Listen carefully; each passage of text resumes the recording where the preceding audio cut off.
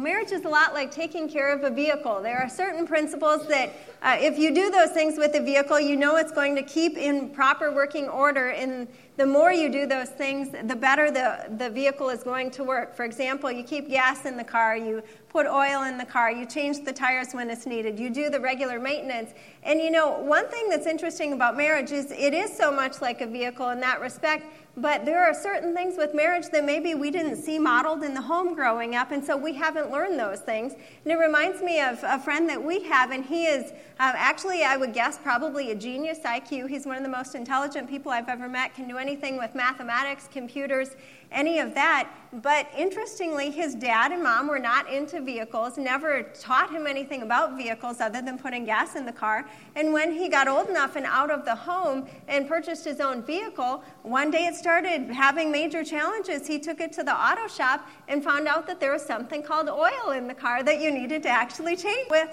They weren't into autos either, and so, you know, you hear about something like that and something that most of us would think that's so basic, an oil change. He had never heard of that, and there can be things like that in marriage that if we didn't see them modeled in the home, then maybe we don't know to be doing them in our relationship. So we're excited to talk about these 10 do's after I do to make your auto, you could say, run for many years to come as long as God intended for lifelong and be great and flourishing. You know, and our heart for you is not just for your marriages, your families to just survive. We want to see you thrive in life. And so these 10 principles that we're going to share with you, we're going to try and cover 4 of them today.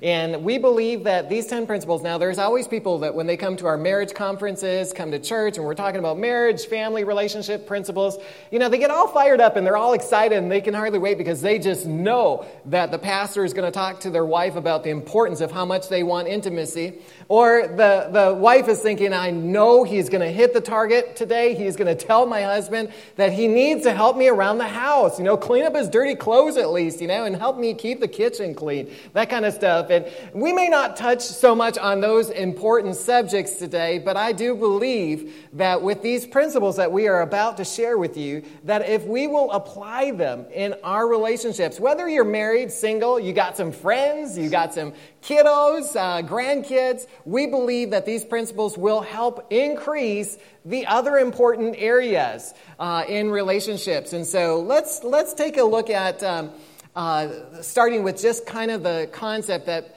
in marriage, and again, these principles are going to overlap into every area of relationship principles. But in marriage, there are days where there are wow days and there are vow days. You know what I'm talking about there? You know, there are wow days and there are vow days. I mean, she comes out, she's looking all wonderful. I mean, she's beautiful, she's dressed up, she's looking fine. She's got the nicest outfit on that you can imagine. She's just looking great. She's just wonderful. And she's done all sorts of nice things for you and you're just like, wow. And then there are days where you come into agreement and you set up this great financial budget plan and you're both in agreement. You're fired up and excited about, you know, getting out of debt and so on like that. And then you get the credit card bill at the end of the month and it didn't line up with your agreement. There was some extra expenses on that credit card that was not planned for. Those are vow days. You know what I'm talking about? Those vow days. And really what it all comes back down to is this disappointment. We all have disappointments in our life. We have disappointments in our marriage, in our family, our relationships.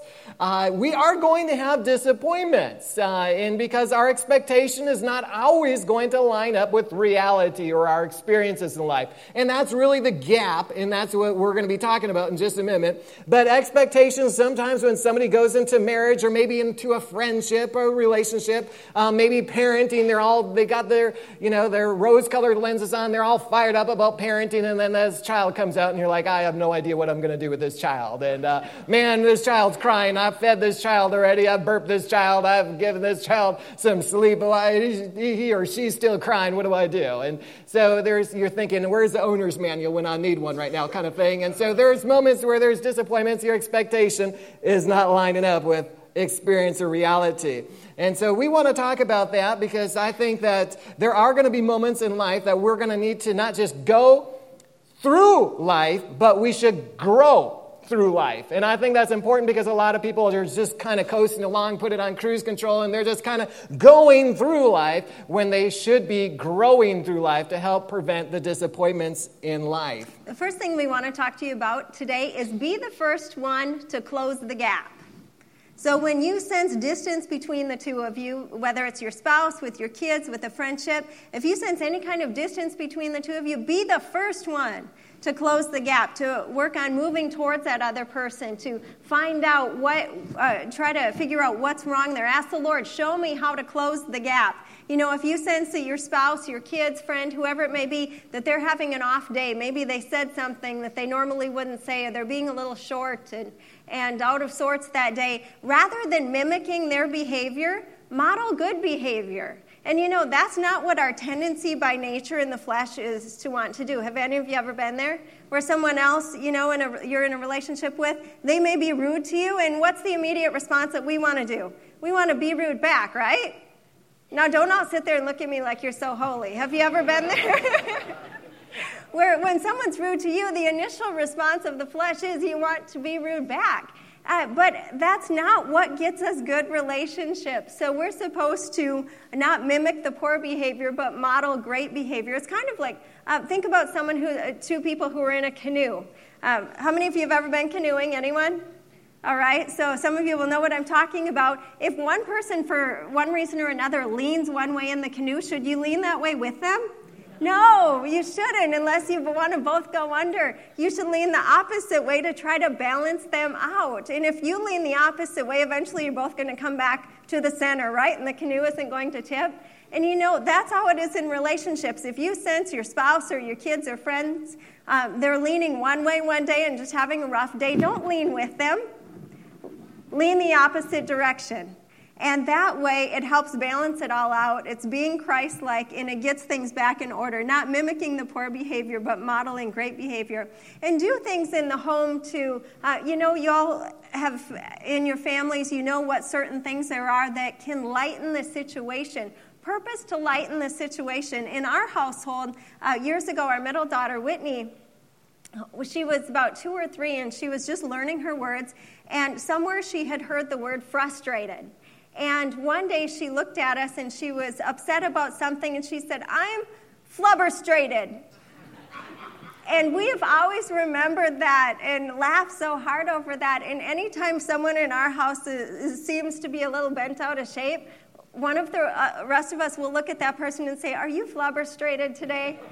Is there anything I can do to help you?" And it just lightens the whole situation. So Romans 12:18, it says, "If it is possible, as much as depends on you, live peaceably with all men." You know, remember, God is never going to come to you and say, "Did you see your spouse? And did you hear what they just said to you? Wasn't that rude?" You know, the Lord would not do that to you. The Lord may come to you and say, "What about you? Let's work on you. As much as depends on you, live peaceably with your spouse." So he isn't going to point to your spouse or point to your kids. If your kids are having an issue, he's probably first going to say, "Okay, let's talk about your parenting. Here are some ways maybe you could show love or you could better instruct your kids." So always go to the Lord first and say, "Lord, how can I close the gap? What can I do to bring this relationship closer together? As much as I can live peaceably with others, show me how and what my part is in that." You know, I heard a study one time say, and I don't know if it's really completely accurate, but they said that 90% of things that happen to us in life are out of our control. And about 10% is how we handle what was out of control. And I think that's important to recognize, even though there are certain principles that as we learn how to operate more and more in the kingdom of God, and learning these principles, it helps provide for a brighter future. I think the most important thing, though, is remembering how do we handle those moments, that 10%? How do we handle it? How do we respond to it? Do we react? Do we act like the person? Or do we model Jesus? Do we do our best to model what his word is saying? And I think that the most important thing we need to remember in life is not to get bitter, but to get better in life. Bitterness blocks the bright future, the bright plans that God has for us. So we need to remember that we need to make sure that we're keeping that vision clear of what God has for us by not getting bitter, but getting better in life. One of the things, techniques, and again, these are principles that Amy and I apply in our own marriage and family, and it's not limited to these 10 principles. But the second thing we want to talk about that helps tremendously is our number one vision in our family. It's like our signature ring. It's honor.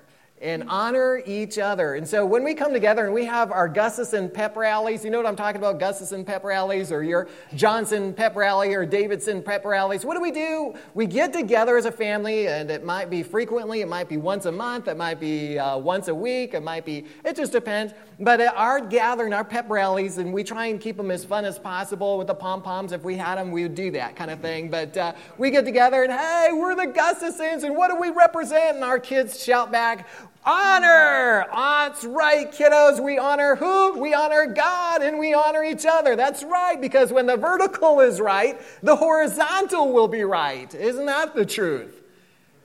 Because when Christ is first, everything else seems to fall into place. So honor is one of the primary ingredients. In fact, in 1 Samuel chapter 2, verse 30, God says, listen, if you'll honor me, I will honor you. Now, in our generation, we're not learning a lot about honor with the sitcoms and the cartoons, commercials. There's a lot of dishonor, sarcasm, criticism, joking at the other person's expense. And so that's being displayed all over the world today. And so this generation sometimes doesn't even know what honor looks like.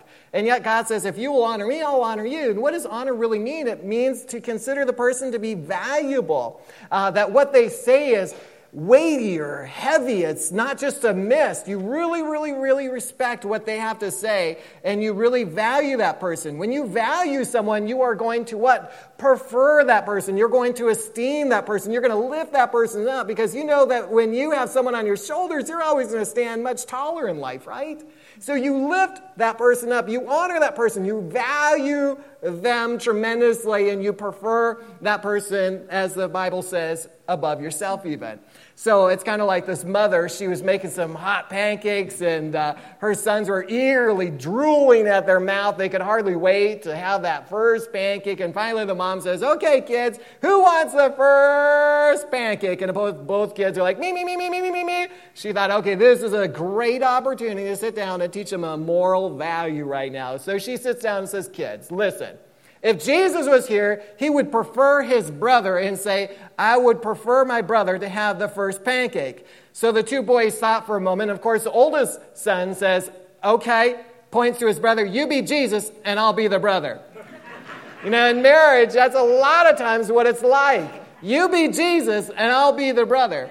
Where God's saying, no, you be like Jesus and prefer your brother over yourself. And so, listen, there's different ways and techniques that as we grow in life, we learn to apply different principles in our marriage, in our family, our relationships. We come to discover what the person loves, what the person appreciates. Especially if you haven't taken the 5lovelanguages.com yet, I highly recommend you get on that website and take the survey. 5lovelanguages.com will allow you to take a quick survey, maybe 5 minutes or 10 minutes long, that will help you to discover what your love language, what your primary love language is. And it's vitally important, if you're married, that you have your spouse do this as well, and you talk about it with each other and discover what each other's love languages is. Because how many know it's hard to hit the target when you don't see it? If you aim for nothing, you're going to hit it every time. If you think your spouse likes chocolate cake because you like chocolate cake, you might be missing it. She might like angel food. You know what I'm talking about? She might prefer angel food, and just because you like chocolate and you keep giving her chocolate because it's what you like, you're going to miss the target. So it's important that you find out, does she like touch? Does she like words of affirmation? Does she like quality time together, gifts? Acts of service. I mean, these are things that as you come to discover yourself, it's important.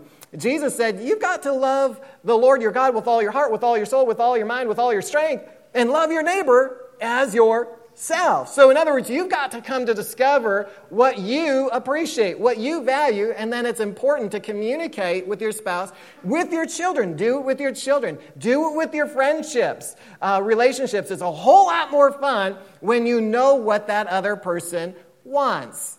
Amen? Yes. So model Jesus. Let me put it this way, though. How do we close the gap? One of the primary techniques that we use in the Gustafson family is honor. Honor is one of our primary ingredients to successful, thriving relationships. We continue to honor that person even if they aren't being very honorable at that moment, which you cannot even imagine, right? That's just not possible with my angelic, wonderful wife, who has wings sometimes, I think, on the back. But she is amazing. But there are moments where we might have to lean to the left or lean to the right because maybe it was a rough day. We've all had those. And so we've got to give mercy. And it's vitally important that we model Jesus. Don't mirror what you're seeing. Mirror what God's word says. And think of it like this. Remember how the enemy came to Jesus and Satan said to Jesus, he said, listen, if you will bow down and worship me, then I'll give you all this, all the kingdom. So most people want to be like that. You come to me first, you try and close the gap first, you try and honor me first, and then I'll give you what you want. That's not what Jesus says. Jesus reigns on the just and the unjust, doesn't he? In other words, even though he will honor those, he will lift those up who honor him. But the fact is that he is going to keep showing unconditional agape love, whether the person is respectful, honoring, kind, or not. He is going to love that person unconditionally, and that becomes an inspiration. And that's why we're here today, is because we've been inspired by Christ himself, and we want to become more like him, because he first gave to us. He loved us while we were still sinners, and as a result, we have a desire to reciprocate that love now back to him. So what the goal is now is that we want to close the gap, be like Jesus, mirror his word, rather than what you're seeing in that moment of time. And in talking about showing honor, think about your friendships, and actually take time throughout the week, throughout the day, whether it be your marriage, your kids, your friendships, to think about how can I show them honor? What are tangible ways that would make them feel honored? Ask them. That's a great thing to do. A lot of people who have been married for many years have never asked their spouse, what makes you feel honored? And then purpose to start doing that. Even write it down on your phone or someplace where you'll see it on a regular basis so that you remember. I remember years ago I had someone a lady who had just become, a casual acquaintance friend, but she started like every couple of months when she was at the grocery store, she had her certain favorite item she would have at the grocery store. Maybe it was a box of tea or some food item. And occasionally she would just bring me one of those and say, hey, this is one of my favorite things I get at the store. I thought I'd get you one when I was shopping the other day too. And it's just, something less than $5. But does that make a person feel honored? It does, and the reason is because it shows they were thinking about you. And so whether it's a friendship you're pursuing, whether it's buying something little for your spouse, buying a little item for your kids, a pack of gum could go farther than what you realize, parents, just showing them you're thinking about them on a regular basis. I was thinking, as the Apostle Paul says in 2 Corinthians chapter 12, verse 15, I think this is a good model to example. I will very gladly spend and be spent for your souls. Though the more abundantly I love you, the less I am loved. Now, I'm not going to ask anybody to raise hands, but you know what I'm talking about. There are moments where you love someone, and it seems like the more you love them, it's the less they love you back. Now, the thing, though, is that we don't back off, though. You know what I'm saying? In marriage and family relationships, we don't back off. We've got to press in. Why the Apostle Paul is saying this? He said, I'm glad to do this. Why? Because it's a Christian thing to do. It's what Christ would do. He keeps on loving. That's why so many people come to Christ, is because it's Romans 2:4, and I didn't put this up on the screen for you, but it's the goodness of God that leads man to repentance. So when someone says, I'm not going to try and change you, but I'm going to change me, I'm going to keep being a godly example, it allows for the inspiration that you're saying, I want to become more like Jesus, and it allows them to say, man, that inspires me. They might not change today. They might not change tomorrow, but you changing yourself is going to be an inspiration to them. True. And that leads us to our third point, which is be the first to repent and apologize. Be the first one to be quick to forgive. Be the first one to think, I'm going to have a no strife policy in our relationship here. It's so important that we are quick to apologize. You know, Jesus said, take the plank out of your own eye first before you try to remove the speck from your brother's eye. And one thing a lot of people don't realize about the scriptures, when he's saying this, that doesn't mean just in your own personal prayer time. That means, think about having an argument with your spouse. Now, our initial thought may be to be thinking, you know, my spouse did this wrong and this wrong and this wrong. But Jesus is saying, take the plank out of your own eye. The best way to do that is go and take the plank out of your own eye in front of your spouse. And say, you know what, I didn't do this right. I could have, even if you feel like it's more their fault, look at what you may have done wrong first and say, you know, I didn't say this in the right way. I could have been a lot more honoring and respectful with the way I worded that. Would you please forgive me? So take that plank out of your own eye, because, you know, the majority of the time when you get the plank out of your own eye in front of them, that you humble yourself, they're going to be, you know, wanting to help get the speck out of their own eye.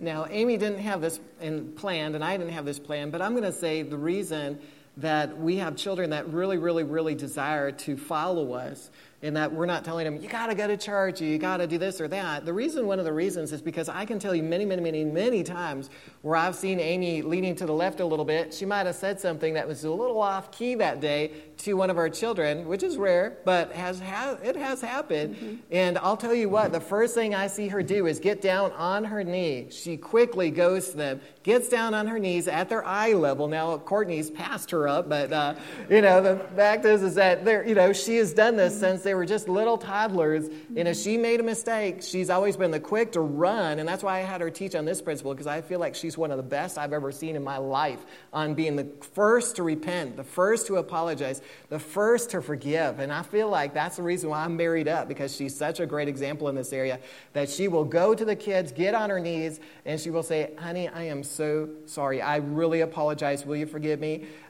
for what I just said or what I just did? And I'm telling you, those kids just wrap their arms right around mommy, and they say, yeah, mommy, I forgive you. But I'm telling you, they want to follow us, and it's because we do implement this principle on a consistent basis. And this is one of the primary principles I actually learned from Amy, is how quick she is to apologize. So it doesn't matter where it starts, who starts it, but I'll tell you what, the mature one, and I'm telling you, Amy's been way more mature than me many times over the years, where she's been the first and quickest to apologize. She is right there on the scene as soon as she makes a mistake, almost within seconds. I really apologize. Will you please forgive me? And that's what's inspired me to want to follow Christ, because I see she demonstrates God's love in such a dynamic way. An important thing with that is to always be listening to your own tone of voice. Sometimes we may not realize it, but our tone of voice may get kind of harsh. And ask the Lord to always keep you in check about that. Lord, if my voice is getting harsh, please help me to know that. Or if my voice is getting gruff, help me to know that. Because especially to young children or to your guys talking to you towards your wife, that can come across as more harsh than you realize. And so if my tone of voice even gets slightly off, if I realize that, I'll apologize to our kids, because I don't want anything creating a gap between us. And the reason people talk about rebellious teenagers, I didn't plan to put this in here either, but people talk about rebellious teenagers. I really believe one of the main reasons teenagers rebel is that the parents have allowed the gap to get bigger and bigger. Parents haven't repented when they've needed to. And if your kids don't see you repent, they're going to keep moving further and further away from you. Amy's right, actually. What she's talking about, there was a survey actually done on this with teenagers, and over 76% teenagers said they would love to just hear their parents say, I apologize, even just one time. Wow. What does that say? There's something about humility that is so necessary when it comes to parenting and all relationships for that matter. Mm-hmm. The humble, I'm telling you, they will eat a wonderful fruit. They will have wonderful, healthy relationships. But those who are waiting for the other person to close the gap rather than being the first to apologize or repent, they're going to have some serious issues in their life. And so this is one of the most important principles, is to keep a no-strife policy in your marriage, in your family, in your relationships, that you just don't let any room come in for the enemy to get a stronghold between you and that person. Yeah. And I'm not saying your teens are going to be perfect or anything like that, but I'm saying the amount of challenges that teens should have is way less than what you actually see in society. If parents would actually just practice repentance on a normal basis, practice closing the gap, practice communicating the why behind things rather than just saying, because I said so.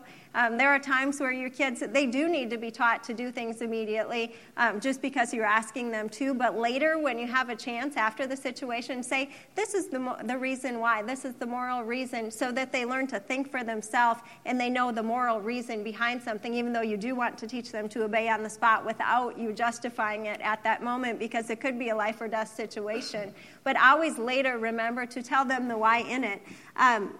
Matthew 7:1 says, judge not so that we will not be judged. So remember that in your relationships, whether your spouse, your kids, your friends. Always be the one that's quick to repent, close the gap, forgive easily. I want to ask you this question. What happens when we try to change our spouse or our kids or our friends? Does that widen the gap or does it close it? It widens it. But when you repent, when you take the plank out of your own eye in front of them, what does that do?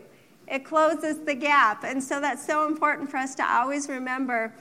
Proverbs 15:1 says, a soft answer turns away wrath, but a harsh word stirs up anger. So repenting and apologizing is one of those ways that we can easily do that. Also, Proverbs 17:14 says, the beginning of strife, is like releasing water. Therefore, stop contention before a quarrel starts. And one of the ways you stop contention is by using that soft answer, being quick to repent, and you'll be amazed at what great results it gets you. And the next principle we want to share with you, in addition to, what helps us close the gap of using honor, applying honor in our relationships, and being quick to apologize, to forgive, to repent. One of the last principles we want to talk about today, and this is all that we have time for, and then we'll continue this on next week, but we want to talk about the importance, the value of praying together. This is considered, I would say, the number one key ingredient to the reason why Amy and I have a successful, healthy marriage and family is because we pray together. We believe this statement that marriages that pray together stay together. Families that pray together stay together. Friends that pray together stay together. We have purpose in our hearts that since we got married, we were going to pray together every single day. King David said, early in the morning, I will seek the Lord. So we made a decision just based upon even something that Jesus said in Matthew chapter 6, verse 33, seek first the kingdom of God, his ways of doing things, then all these other things will be added unto us. So we learned early on that if we will put Jesus first place, that everything else will fall into place. Matthew chapter 18, verse 19, it says, Jesus said, again I say to you that if two of you agree on earth concerning anything that they ask, it will be done for them by my Father in heaven. Now, Amy and I have seen literally just amazing miracles when we have prayed together. We've seen marriages restored. We've seen families restored. We've seen relationships restored. We have seen monetary things. We've seen bills paid off. We've seen cars paid off. We've seen all sorts of things, miracles take place. It's not limited to anything in particular. But listen, when you put Jesus first place, this is one of the primary ways to close the gap. Think of it like this. I know some of you who were trying to play pool this morning were like, hey, who took the pool rack? But it was me. I'm guilty. But think of it like this. Think of Jesus on the top, okay? And think of your spouse on the opposite side of you, or your child on the opposite side of you, or your friend on the opposite side of you. Now, what happens when you both pursue Jesus? You get closer, don't you? You get closer to him, and you get closer to each other. And so when you keep this visual that when you are praying together, you are going to close the gap in a very supernatural way. Because when you pray to God, you develop a heart to those who you pray to. And of course, we pray to God here. And listen, when you pray together, you get a heart for who you pray with, whether it's your marriage or family or relationships. And when you pray for, you get a heart for those you pray for. And isn't that why Jesus said pray for your enemies? Why? Because he knew it would close the gap. It would keep you from getting bitter and would help you to get better in life when you actually pray for your enemies. And I'm talking about this is one of the primary ways that Jesus has taught us that even if we do sense a little bit of tension in our family, one of the first things we will do, and I've done this with friends, I've done this with coworkers, but I will come and take their hand. If I see they're a little flubberstrated, I will come to them and just say, hey, let's take a moment and let's just pray together, if that's all right with you. And so Amy and I will take hands, sit down on the couch, and we'll just bow our head and we'll pray and we'll say, Jesus, help us. Lead us in our conversation. Help us to communicate the way you communicate with us in a spirit of love. And every single time, say every time. Every time. Every time we have done this, I'm telling you, it immediately closes a gap because it's impossible, and I will say that again, it's impossible when you add the supernatural, you bring Christ into it, you cannot stay distant from that person. You may try, but when you start praying together, I'm telling you, it immediately, supernaturally closes in the gap. I remember the Lord a number of years ago, and we put this in our marriage book, but the Lord had shared with me, because I was studying on the scriptures where it says, two shall become one, the husband and wife, they shall become one. And I was really inquiring of the Lord, what does that really look like? What does that mean? And he showed me one night, he gave me a dream. And in the dream, I saw God standing in heaven. I didn't see him physically, but I could see it was him. And he was holding this torch like someone who does welding. And he's holding this torch, which the flame coming out of it represented love. And then I saw a husband and wife standing on earth, and they were praying. And this flame of fire came down, and it was uniting the two together as one. The flame of love was uniting them together as one. Because when we pray to God, we get united to him. But when we pray together, we become united with each other. If we want to see division and strife and everything else stop, this is the key ingredient. Isn't that what God said in the Word? In 2 Chronicles chapter 7, verse 14, it says, if my people who are called by my name will humble themselves and pray and seek my face and turn from their wicked ways, then I will hear from heaven and will forgive their sin and heal their land. What is their land? It could be their marriage. It could be their family. It could be their relationships. It could be their career. It could be their finances. It could be whatever it might be. But listen, God will heal it, but we've got to first turn to God. There are times where sometimes people want to say, well, we're not quite there yet. And I've had this many times actually happen, where the husband and wife are just really at odds with each other. And okay, I'm going to tell you, this is the main ingredient. You've got to start praying together. You got to just set aside trying to communicate with each other. Just start praying together before you communicate every day. This is one of the primary keys. I'm telling you, singles and those who are dating someone, one of the most important things you can do when you go to see that person who could possibly be your significant other, keep yourself sexually pure. How do you do it? You pray together. So one of the things that I would do when I'd go see Amy, I was living up in St. Paul, I'd go down and see her in Winona occasionally from time to time, as much as I possibly could when she was going to college and I was working up in the cities. And we'd get together, and the first thing we'd do before we even talked with each other, we'd take hands and say, Jesus, help us to live a pure life right now. We dedicate this time that we have with you into your hands. Help us to keep this relationship honorable before your eyes. And I'm telling you, God has honored us for honoring him. He has given us an amazing marriage and allowed us to go into our marriage completely, where she could just walk down that aisle with a white dress on, having no regrets, no resentment, no remorse, no feelings of, I wish I would have done things differently. But you can't do this in your own strength, is what I'm saying. We've got to totally depend on Christ. Now, if you've made those mistakes before marriage, it's always good to be quick to repent and apologize. God forgives. He forgives. When you were born again, when you accepted Jesus, you were instantly forgiven of your past, your present, and future sins. You're washed as white as snow. But to keep yourself from stumbling again and again and again, it's going to take praying together. Again, seeking him first place. Then all these other things are added unto us. I can do all things through Christ who strengthens me. We are more than conquerors through Christ who loves us. So when we put him first place, we will become more like Jesus in our life. Think of it like this. Where your treasure is, that's where your heart will be. And so if you really want to follow God in his ways, it's going to mean having a quality relationship with Jesus Christ. It's going to mean knowing his word so you can mirror his word rather than what you're seeing displayed in the earth today. There was a survey done, as we start to wrap this up, there was a survey done of couples who were very disgruntled and unhappy, and then there was a survey done for the same but opposite spectrum. Happy, very, very, very happy, committed, united, very satisfied in their marriage. Do you want to know what their number one ingredient that both spouses said, the husband and the wife said, over 93% of them said Jesus is their common denominator, that they both put Jesus first place in their relationship. Now, I don't believe there's any coincidence in that. And next week, we're going to talk about some of the statistics and odds that you've heard that have been against Christianity and so on like that, the negative reports, Christian marriages. And I'm telling you, we are going to break those statistics next week. And we're going to share some statistics with you that will absolutely surprise you and encourage you. The powerful results that we as Christians get when we put Jesus first place. Well, as we wrap up now, I want to give you 3 things that immature people do in relationships.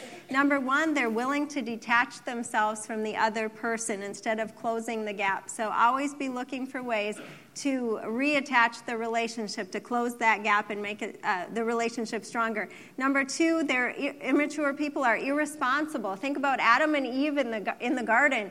Adam said, "Lord, it's her fault." And Eve said, "Lord, it's the serpent's fault." And they were always trying to blame someone else. And take that responsibility. Be the first one to repent. Be the first one to take responsibility. Even if you didn't feel like you were the main one to blame, be the first to repent and take responsibility. And number 3, immature people are self-centered. They're focused on what others are not doing for them. Instead of being focused on what others aren't doing for you, focus instead on what you can do to help improve the relationship. Now, once again, to close the gap, remember, in marriage and in all relationships, but let me put it this way, specifically in marriage, there are wow days and there are vow days, and how you handle those vow days determines on how bright your future really will become. And so, in closing, how to close the gap, one of the primary ingredients, once again, is honor. Be quick to repent, apologize, forgive, just keeping a no-strife policy, and then praying together. Once again, a marriage that prays together stays together. A family that prays together stays together. Friends that pray together stay together. Our closest friends, that when we come together, we don't just sit there and hang out and grill out, even though those are things that we do, and have fun going four-wheeling or whatever. We have a good time with our friends. But let me put it this way. We also, every time we get together with them, we always pray with them. What can we pray for you for? And they'll say, what can we pray for you for? We always keep Christ at the center of our relationships in every area of our life. And this is one of the most powerful and important principles, that as you get closer to Jesus, you'll also get closer to each other. Closing that gap, which is what we're after. Think of it in Malachi. Why did we start this church in the first place? Why did we do this? I'm grateful for my heritage, everything my upbringing, the light that I had. But why am I doing what I'm doing? And it's because of this one concept. I don't want any denominational label behind my name, because there are going to be no denominations in heaven. We are one body in Christ. Now, I'm not opposed to having denominational, backgrounds and everything like that. I love every, denomination. I love every person out there. But listen, I am trying to break down the barriers of what's keeping God's people separated. I saw it growing up. We had the Lutheran Church and the Catholic Church right next to each other. And there were feelings of differences. Like, I still remember what Martin Luther did, how he left the Catholic Church and he started this Lutheran Church, the Grace Church, kind of thing. But listen, Jesus in his word, and Malachi put it this way. Malachi says that before the second return of Christ, that he's coming back a second time.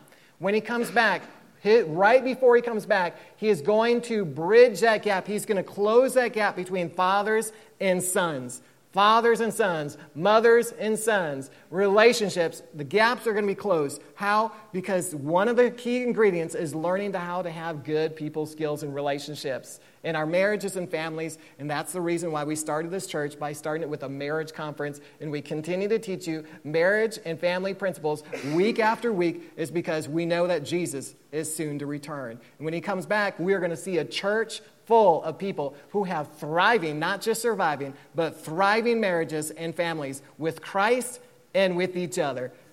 Because the vertical is right, the horizontal will be right. If you receive this, will you say amen? Amen. Would you bow your head and close your eyes, please? Father, we thank you so much for helping us to close the gap and not allow for any strife in our lives, keeping it out, resisting it, just like Abraham and Lot, he just would not allow for any strife between the two of them. Whether we're talking about honoring together, honoring each other, or we're talking about praying together, Lord, thank you for helping us to grow, not just go through, but to grow through our life. And Father, we thank you so much for our time together, for teaching us your word.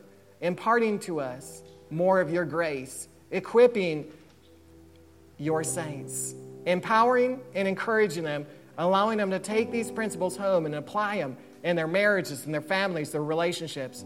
And together, we're better. Together, we're stronger. Together, we'll go further in life. And we give you all the glory and all the honor in Jesus' name. I'm going to ask, with every head bowed and every head closed for just a moment longer, if you've never made the decision to accept Jesus Christ, or you need to recommit your life to the Lord Jesus, it would be my honor and my privilege to introduce you to my very best friend, and his name is Jesus. It doesn't matter what you've done right or what you've done wrong. All that really matters today is what Jesus Christ has done for you on the cross, that he has forgiven you. It's time to receive that forgiveness for yourself. How can you forgive others if you have not received that forgiveness for yourself? How can you love others if you have not learned to receive that love for yourself? Today it starts with allowing him just to love you right where you're at. In fact, in Romans 10:13 it says, whoever calls on the name of the Lord will be saved. In other words, it doesn't matter what you've done wrong. All that matters is what Jesus has done right. So if that's you and you're saying, Pastor, I need to accept Jesus Christ, or maybe you're at a place where you've accepted Christ, you've made him the Savior of your life, but you've never really committed your life to him. You've never fully surrendered. And today you're saying, I want to make him the Lord of my life. Maybe you just need to come back to Christ. Maybe you need to recommit your life to the Lord Jesus.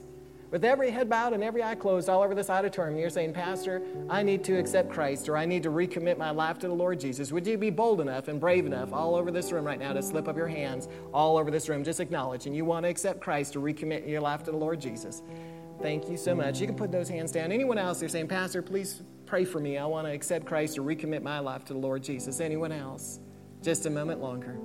Today is a day of your salvation. Don't postpone it. Make it today. Let today be your miracle. Anyone else? Okay, let's do this. Let's take a moment. Those that are joining us online, we want you to pray this prayer with us. And all of you who are here today, we want you to pray this prayer out loud with us as we join those who are making that quality decision to pray and accept Christ or recommitting their life to the Lord Jesus. Let's pray with them. Join them in this prayer. Would you follow me today as we pray together? Heavenly Father, forgive me of all my sins. Jesus, come into my heart. I accept you as my Lord, my Savior, and my best friend. Thank you for dying on the cross for all of my sins. I commit my life to you now and forever. Jesus, please take my life and do something with it. In Jesus' name, amen and amen. Would you give them a big hand clap?